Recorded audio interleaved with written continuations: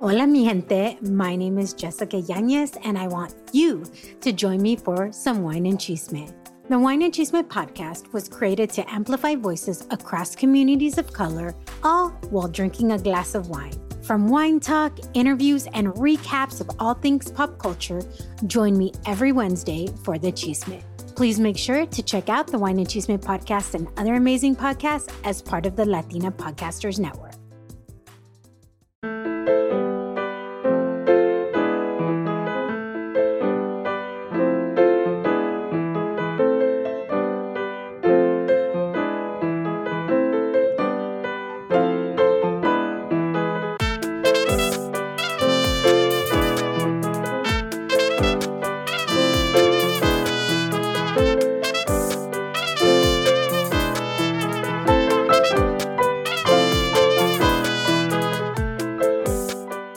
Hola, mi gente. I am so excited to welcome you to the Hola Latino podcast. I'm Jasmine, or you can call me by my first name, Odalys. Call me whichever you prefer. I love both my names, and I'll be your host. This podcast is a platform for us Latinos to tell our story and share all of the unique, emotional, and empowering experiences that come with being a Latino in America.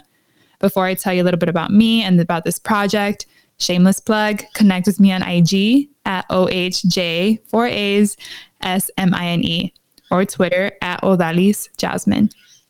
Okay, so now the juicy stuff. It honestly feels so surreal that this project is coming to life. So I want to thank the people who've supported me and motivated me and were a part of the entire process and podcast creation. First, thank you to mi amiga Perla Serrano for this logo. The intentionality behind every detail is amazing. Thank you to my 15-year-old little primo, AJ Ashton, for the sick beat. I could listen to it forever. And thank you to Caleb, the producer behind the scenes, for making this project a reality. So here's what you can expect from Hola Latino. 1, real and authentic conversations with Latinos I know and I adore and am totally inspired by. They'll share their Latino experience, their story, and hopefully you'll be on the other end nodding and snapping, and also have some tangible takeaways from every conversation. You can also expect a lot of next-gen stories. So whether you're an immigrant who came to the US or you're a daughter or son of an immigrant, I personally consider you a first-generation American. Beyond Latinos, us first-gen peeps, we deal with a lot of new experiences without guidance. My hope is to let you, the audience, know 1, you're not alone, and 2, there's beauty in our grind. The third thing, Hola Latino is a platform for all Latino communities. Being born and raised in San Diego, California, when I was younger, I always felt misrepresented. I was always asked, do you speak Mexican or you look and sound Mexican? And I remember I used to get so upset. I would be like, no, I'm Hondureña. And they'd be like, what? What's that? And I mean, looking back now, I don't blame them.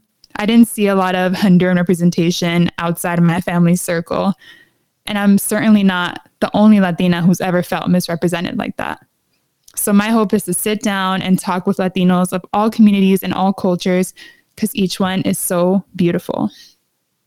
Okay, so now a little bit about me. Soy hondureña, catracha, and I'm a baby of 8 children.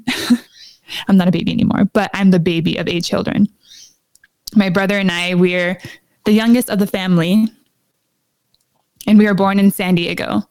And no, not surfer San Diego, like the hood San Diego. If you're familiar, I grew up in Encanto area on Imperial Avenue and went to school in Oak Park neighborhood. My brother Patrick and I were the only ones who were U.S. citizens in the family of undocumented immigrants. Now, we didn't know what that meant at the time. It's not like we saw ourselves that way or we had a giant sticker on our forehead that said U.S. citizen. But the older I got and the more experiences I had, I realized how much opportunity we did have. And now at this point in my life, I truly love and embrace the irony, the twists, the turns of my own story. So I went from being a low-income ESL student from the San Diego hood to a college-educated professional communicator and storyteller in the Bay Area. So really quick, I want to unpack that with you. This is low-key kind of therapeutic for me too. So 1, being low income, I never even met anyone who went to college growing up. I didn't even know that was an option. I went to Carver Elementary School. At the time, it was a K through 8, and it was known as one of the most poorly funded elementary schools in San Diego County. I mean, I thought learning from old textbooks held together by duct tape was completely normal, or sharing every crayon, book, and material with other students was just how school was.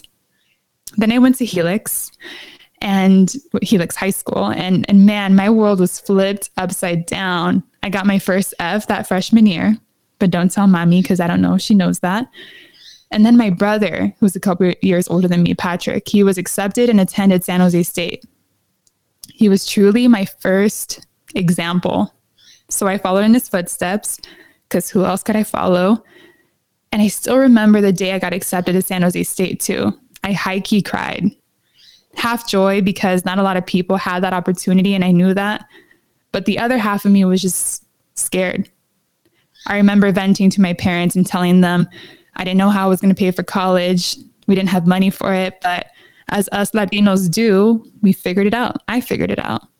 I reached out to the guy that helped my brother get into college, and he helped me apply for loans, grants, the whole shebang. Until this day, I'm so grateful for Tony Garcia for all his mentorship and guidance. He's truly the reason I'm here. All right, the second thing to unpack, being an ESL student, English is second language.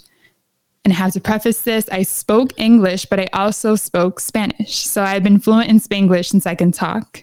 And that was tough in school, having to only speak English.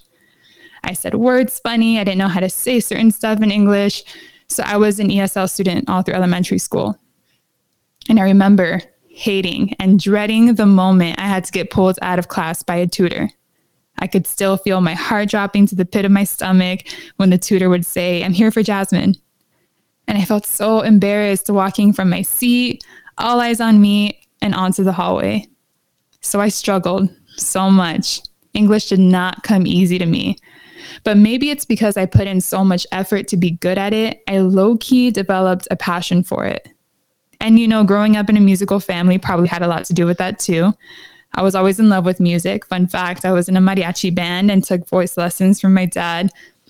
But I started to also fall in love with the stories behind the music, the lyrics.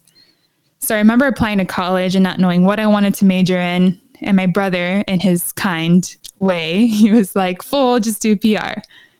I have some friends who are in it. You're kind of like them. Just do it." I remember I had no idea what public relations was, but because he said it, I majored in it anyway, and little did I know it was going to change my life. So there's a lot that happened in between San Diego and the Bay Area. But the biggest, probably most pivotal, redefining moment of my life was experiencing homelessness. In 2008, we were evicted from our condo. We had to move everything into storage units, and we ended up losing all that too. Our instruments, 18 years worth of memories, photo books, clothes, my brother's art creations, you name it, we lost it. All we had were our cars, some suitcases, and each other. We spent months living in friends' homes, our expedition and truck. Some people opened their doors and others closed them, but we found love and togetherness in those moments because, as cheesy as it sounds, that's really all we had. My dad, he's the jokester of the family, and he always tried to keep the humor alive during those moments. Whenever we had to sleep in the park, he'd be like, "We're staying in the best hotel in San Diego, the Million-Star Hotel." And for me, I didn't quite understand how we got to that place. One moment we had everything, and the other, it was just gone. I saw my parents destroyed and in tears most days. I saw my brother's frustration, my sister's anxiety, and everyone just completely out of their element. And in those moments of observations, I started to see life for what it was. It was hard. It was a struggle. And being low income and undocumented, that brought hella challenges, and the resources were slim. I remember one moment at the park. My brother Enzo, he's the artist of the family. He was sketching in his book per usual. I sat next to him because, little sister, I was obsessed with my brothers. I wanted to be just like them. And I asked him for a piece of paper because I wanted to draw too. And I quickly realized I have no future in art. I don't know how to draw. And so I did the next best thing. I started writing. And I started entering into my own fantasy and writing down my observations, what I was feeling. I let everything I didn't feel comfortable saying, and I put it on that paper. I keep this moment in mind every day because it literally fuels me. Like my mom always says, she says, ponte pilas, life doesn't stop. So I keep going, I hustle. And I think that's truly the Latino way. I work hard every day because my parents, two Hondurans who came to America 29 years ago without knowing a lick of English, but chased opportunity and change. I work hard for my older brothers and sisters who were undocumented and denied opportunities because of a box they couldn't check off. And I work harder for every scrappy, first-generation Latino American beside me and behind me who thinks the story is written for them. I now use my personal platform to authentically share my Latina and first-generation narrative so others can be proud of their scrappy roots too. I work for a marketing and communications agency called Connext, and one of my favorite parts of my job is the pro bono work I get to do with students.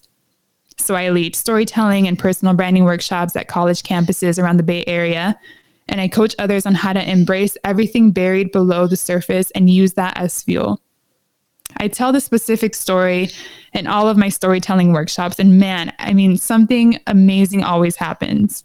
Because once that vulnerability is out there, people feel safe enough and empowered enough to also tell their story. So let's fast track to now, to 2020, the year that shook every plan up for all of us.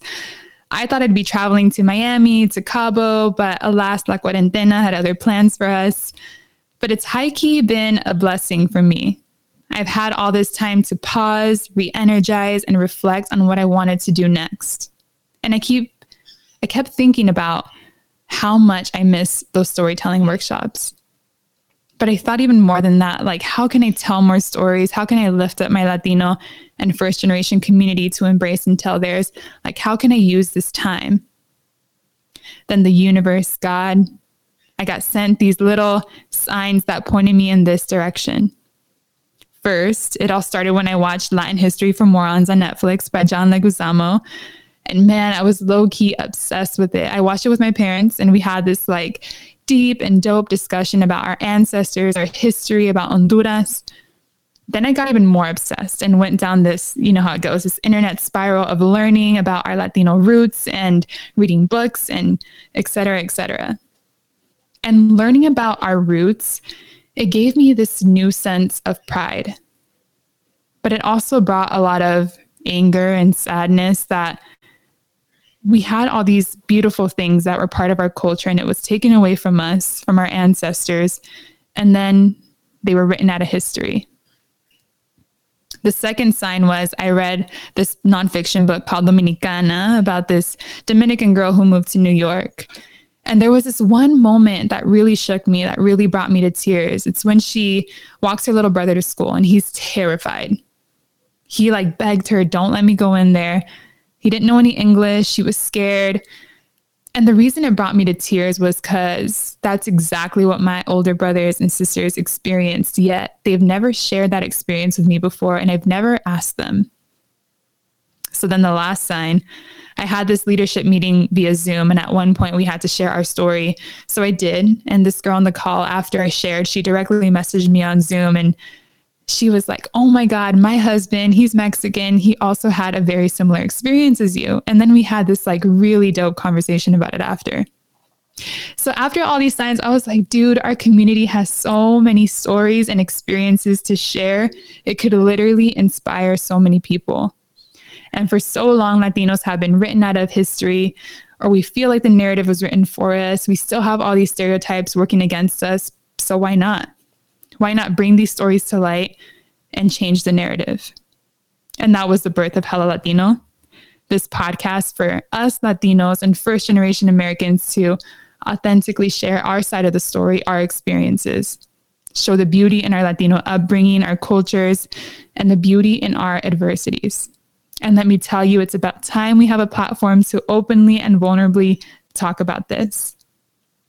So join us and learn Be inspired by our Latino brothers and sisters. Get your cafecito, semita, tres leches, whatever you prefer, and enjoy these stories.